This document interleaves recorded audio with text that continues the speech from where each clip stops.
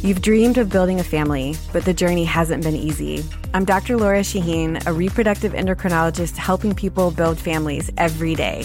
On our new podcast, Baby or Bust, we'll be learning from both reproductive experts and people who have faced challenges just like yours. Join us every week for Baby or Bust, wherever you listen to your podcasts. Make sure to follow us so you never miss an episode. Hi, it's John Taffer from Bar Rescue. Did you know the second building in America was a tavern? When I built my new restaurant franchise concept, Taffer's Tavern, I thought back to the roots of what makes a tavern, timeless character, all while delivering an unbelievably delicious food and beverage experience. That, paired with my 40-plus years in the industry, provides a clear roadmap to success. Do you have what it takes to be a Taffer's Tavern franchisee? If so, I'd love to hear from you. Visit franchise.tafferstavern.com. Carter, something terrible has happened. So I found out too late to stop you, huh? What do you mean? You're going to tell me that you've had another period of temporary insanity, aren't you? Yes, that's right. I don't remember what happened, but when I came out of it, I found this knife in my pocket. Yes, I expected that. Those stains on it. Carter, they're blood. Now for the case of the Barefoot Banker. Today's adventure starring Ron Clark as Nick Carter, brought to you by new post-war Old Dutch Cleanser. It's 4 o'clock on a Monday afternoon, and Arthur Colby, portly, dignified, and respected, walks through the huge bronze doors of the Colby Trust Company and crosses to the curb where a uniformed chauffeur opens the door of his limousine. I won't need the car just yet, Marvin. I think I'll walk a few blocks before going home. Yes, Mr. Colby? Don't close the car door yet, though. I want to get in for a moment to take off my shoes. I beg pardon, sir?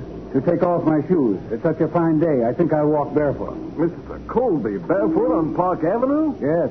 Good idea, isn't it? I can't imagine why I never thought of it before.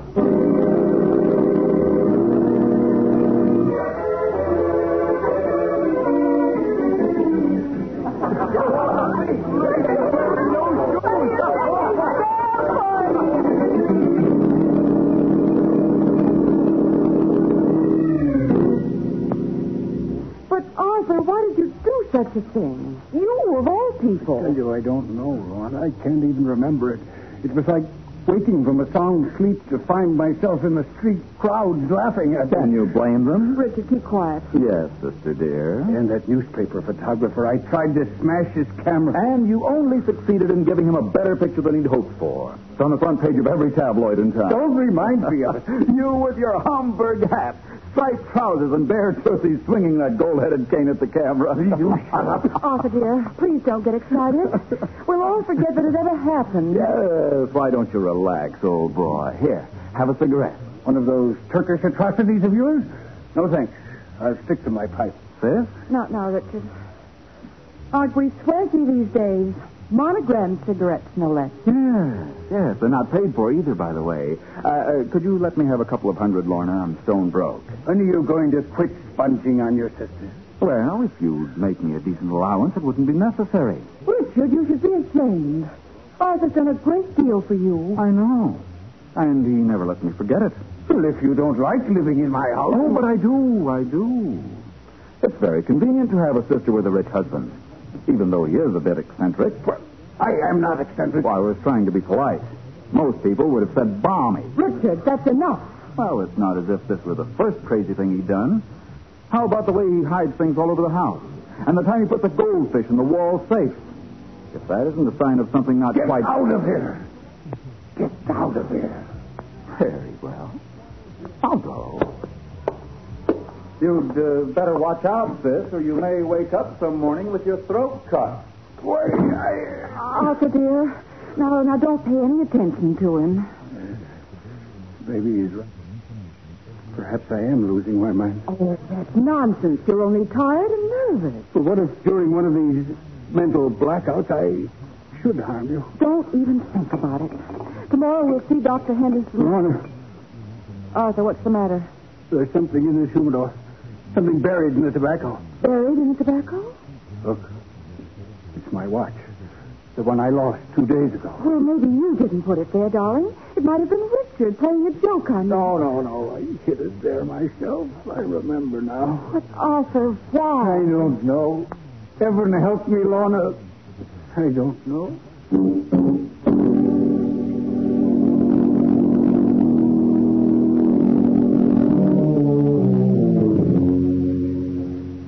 I should like to buy a knife. Yes, sir? Kitchen knife? I believe so. Yes, a kitchen knife should do nicely. What kind, sir? What kind? Oh, yes, sir. Paring knife, butcher knife, carving knife? Butcher knife. Yes, a large butcher knife. Of course. Now we have them at various prices. The price doesn't matter, just so it has a sharp edge. A very sharp edge. See, it's for my wife.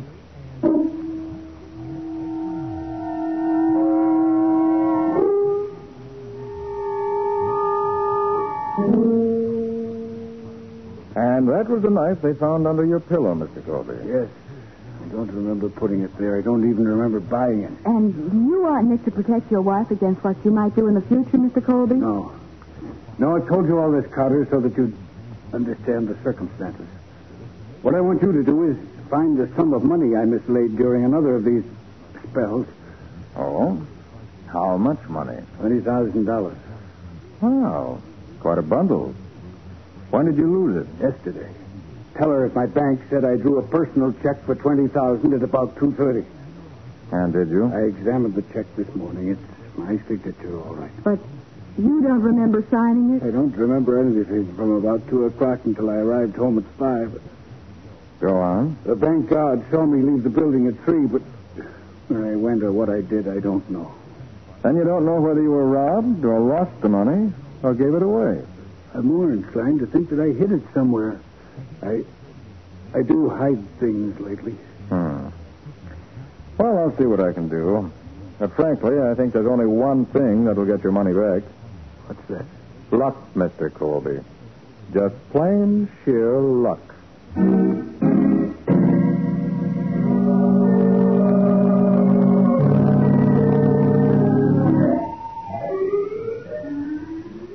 Patsy, there's something wrong with Colby's story somewhere. Huh?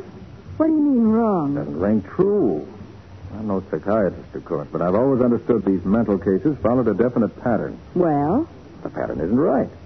Up until now, he's been hiding little things about the house. Oh, $20,000 isn't a little thing. Not in my dictionary. No, mine. But he didn't hide it in the house this time, either. Yeah. That's one thing. And this business of buying a knife and hiding it is completely outside the pattern. Do you think he's lying? Well, it certainly doesn't make any sense that he should try to railroad himself into an asylum. Unless what, Nick?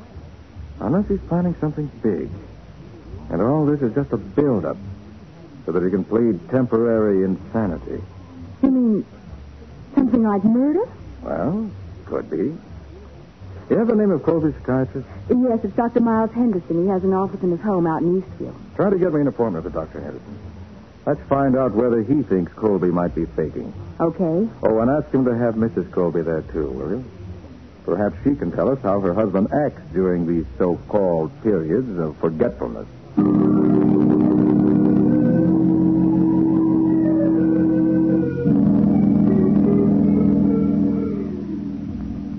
Why did you ask me here, Mr. Carter? Has Arthur done anything violent? Oh, no. No, Mrs. Colby, nothing like that. Yes. And just what is this all about? I'm coming to that, Dr. Henderson. You see, Mr. Colby has retained me to recover some money he thinks he's hidden and forgotten about. Is that so? How much money? $20,000. 20,000. Yes. He said he drew it out of the bank during a period of amnesia yesterday afternoon. And he didn't have it when he got home. Why, You're going to say something, Mrs. Colby? no, I was surprised, that's all. You shouldn't be. I warned you that his condition was getting worse. Will you have a cigar, Mr. Carter? Oh, no, thank you. I believe I will. It's a rather large knife to use as a cigar cutter. Oh, I don't think so. I picked it up in the Orient several years ago. Oh, I see. Yes. Dr. Henderson, you've been treating Mr. Colby for some time, haven't you? Only about 2 months. At first, he complained of headaches and absent-mindedness. Then he began to find his personal belongings in odd places. There's no recollection of putting them there. Well, how about these periods of amnesia? They started 3 weeks ago, and they're getting progressively worse. At first, he did silly things, but now his actions are becoming more ominous. Such as buying that butcher knife and hiding it under the pillow, you mean? Exactly. For her own safety, I've been trying to persuade Mrs. Colby that her husband should be placed in an institution. And I can't believe that's necessary. I won't believe it. Not until... Until it's too late, perhaps. Richard keeps at me about it, too, until sometimes I think I'll go mad. And who's Richard? My younger brother. He lives with us. Well, I'm afraid Richard's right. He isn't right. You know what he's thinking of, Doctor. Money. Just a minute. I'm afraid I don't follow this. I love my brother, Mr. Carter, but I know his fault. He thinks if Arthur were in an asylum, I'd control Arthur's money. I see. Huh. Tell me, Dr. Henderson, have you ever observed a case quite like Mr. Colby's before? In my own experience, no. But the pattern of behavior is not really unusual. That's what I was really wondering about. Up to this point, Mr. Colby's condition corresponds exactly to that of a French editor, described by a Dr. Wilhelm Schweigert in his book, Psychopathic Phenomena and Aberrations. Well, this other case, did it start and develop in the same way? Step by step, they are exactly similar. That's why I'm so positive Mr. Colby should be confined. Why? What happened to the French editor? He murdered his best friend.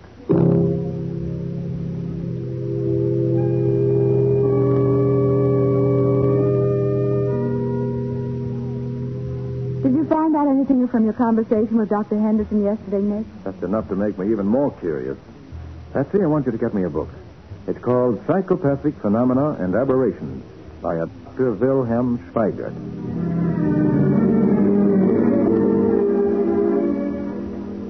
Nick, I'm sorry, but I can't find that book you asked for. I've called every publisher and bookseller in town. Nobody ever heard of it.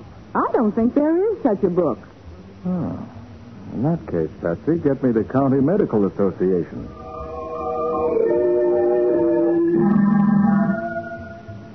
I see. Thank you very much, Dr. Wilson.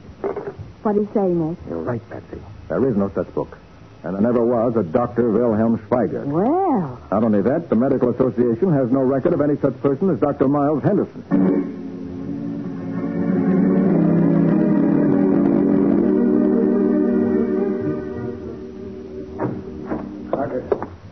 Carter, you've got to help me. Something terrible has happened. So I found out too late to stop you, huh? What are you talking about? You're going to tell me that you've had another period of temporary insanity, aren't you? Last night, I started for my club about 8, and I don't remember any more until I awakened in my own room this morning. And during this so-called period of forgetfulness, what did you do? Murder your wife? No, thank heaven Lorna's all right. But look what I found in my pockets this morning. Why, that's Dr. Henderson's paper knife. I saw it on his desk yesterday afternoon. Yes, I must have been there last night. And these stains on the knife. They're blood. That's what I mean, Carter. I'm afraid I killed the doctor.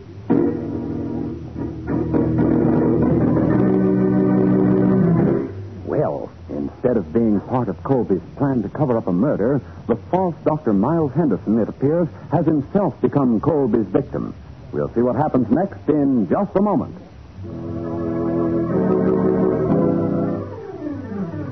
Now, back to the case of the Barefoot banker. Today's adventure with Nick Carter, brought to you by new post-war Old Dutch cleanser. When Arthur Colby recovered from his latest period of amnesia, he found in his pocket a blood-stained paper knife belonging to the man who called himself Dr. Miles Henderson, psychiatrist. Nick and Patsy have gone to Henderson's office in his suburban home to see what really happened. Well, Patsy, he's been stabbed, all right. I'll say. You know, with this sort of a wound, it's strange that Colby didn't have any blood stains on his clothing. Maybe he was wearing something else last night. Oh, possibly. Huh. Must have talked for quite a while before the killing took place. Huh? What makes you think so? These ashtrays. One on the doctor's side of the desk, and another by the chair at this end. Judging by the amount of ash. What's the matter, Nick? Patsy, these are cigarette ashes. So what?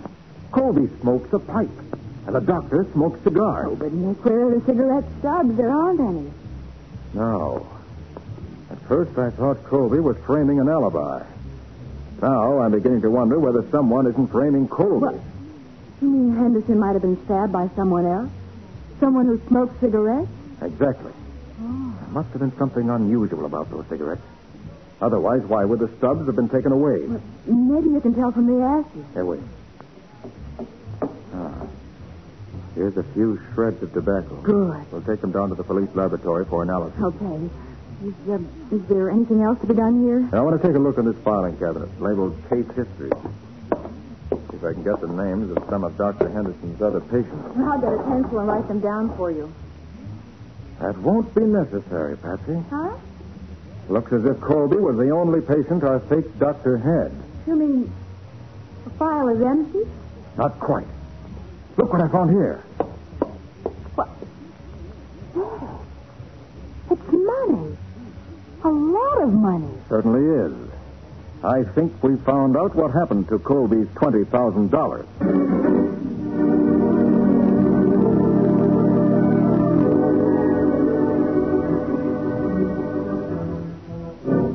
You mean I gave the $20,000 to Dr. Henderson during my spell of amnesia? I don't think it was amnesia, Mr. Colby, nor insanity either.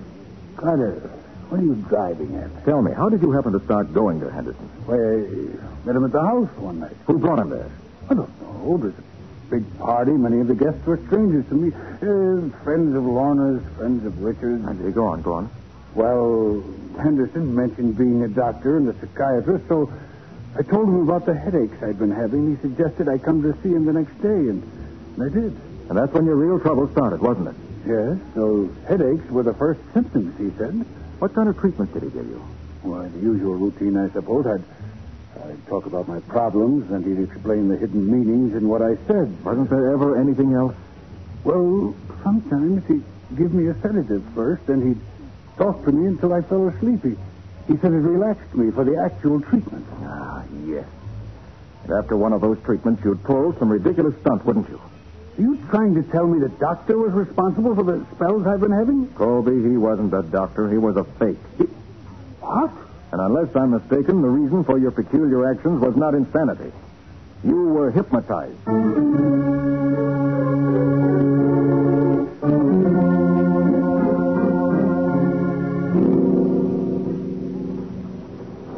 This is the garage, sir. My room's directly above. And if anybody had taken one of these cars out last night, you'd have heard it, wouldn't you, Marvin? Yes, sir.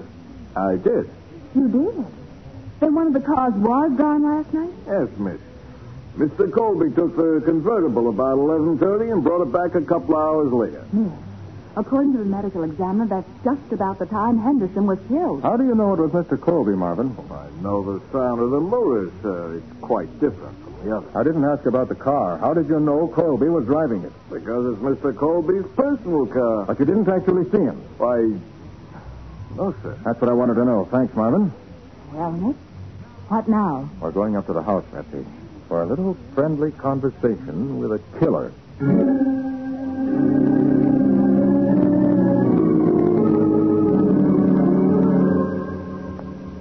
Isn't this rather useless, Mr. Carter? We all know what happened. My brother-in-law killed Henderson in a fit of temporary insanity. I still want to know whether anyone left the house last night at 11:30. Can you tell me, Mrs. Colby? No, I'm afraid not.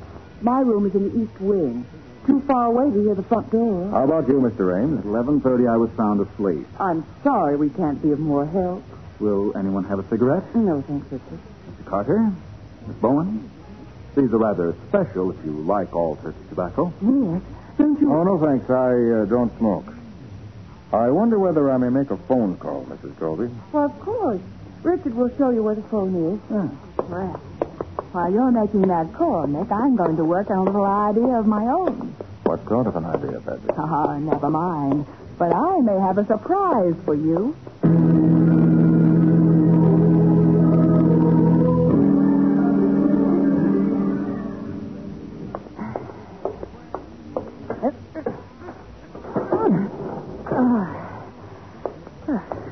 I hope Marvin doesn't come in the garage and catch me snooping around Mr. Colby's car. He might think I'm stealing it. But there must be an act. in the car. And if there are any stubs from those special cigarettes in it, the kind Richard smoked, it'll prove who took this car out last night. Yeah.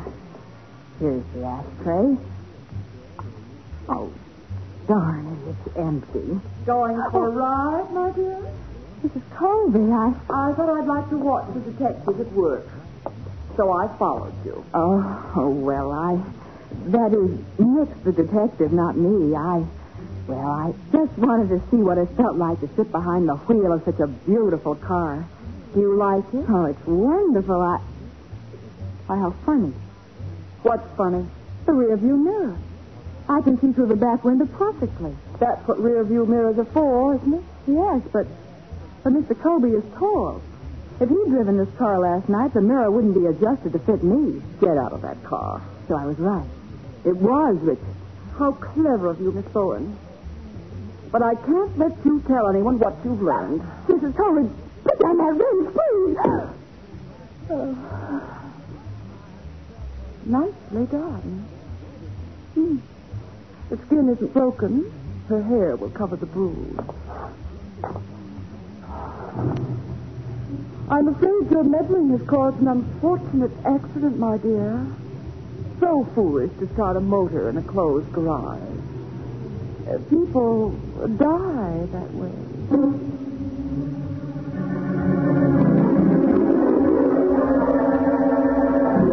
And as Mrs. Colby closes the garage door, Patsy lies unconscious behind the wheel of Arthur Colby's car with the motor running. We'll see what happens in just a moment.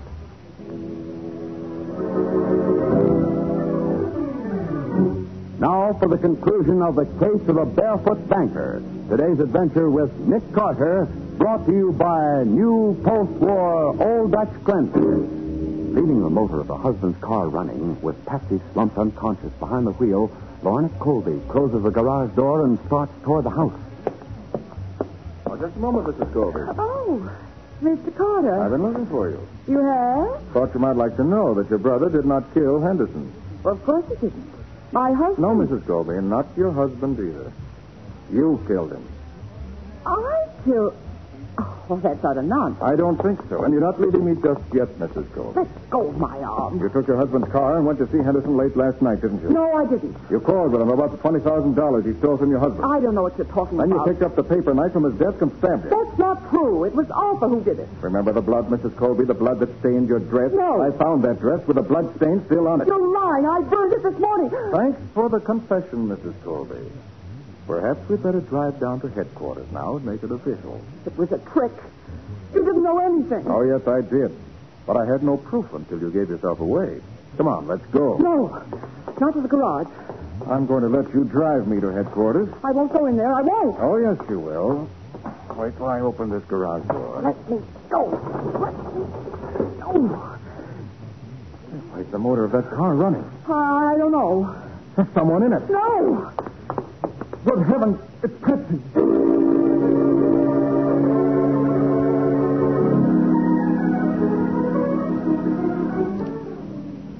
Well, Nick, they say I can leave the hospital tomorrow. Isn't that wonderful? Wonderful that you're alive, Patsy. Another couple of minutes in that garage, and you'd have been my late lamented secretary. Oh. Well, I'm sure glad you came along when you did. But tell me, Nick, how did you know Mrs. Colby killed the doctor? I knew because Richard smoked Turkish cigarettes. But the laboratory analysis of those shreds of tobacco in Henderson's ashtray proved that they came from some ordinary popular brand. Oh, and that eliminated Richard. Yes. Colby smoked a pipe, so he was in the clear. So it had to be his wife. I don't follow that, Nick.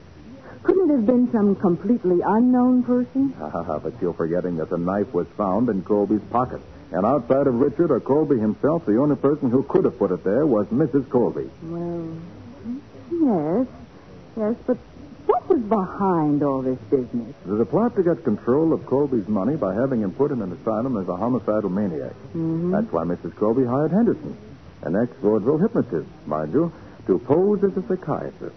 And by putting Colby under hypnotic influence, Henderson could make him do peculiar things the next day and then forget all about them. He could and did. And after a few incidents like that, all before witnesses, mind you, Mrs. Colby would have no trouble at all getting her husband put away as a dangerous lunatic. Then Richard was completely innocent. Didn't know a thing about it. Huh. You know, the whole scheme might have worked out if Henderson hadn't got greedy and used hypnotism to make Colby draw that $20,000 out of the bank and bring it to him. Yes, that was a fatal error. I should say it was. Made Mrs. Colby furious. So that's why she killed him. That was one reason. She also saw a perfect chance to get rid of the only person who knew her plans and at the same time put her husband in the asylum as a homicidal maniac by putting the blame on him. What a dirty frame-up. Oh, by the way, Patsy, you get 50% of the fee on this case, you know. I do? Mm-hmm. Why? Because you caught the killer before I did, even if you didn't know it. Well, I hope I never catch another one. Catching criminals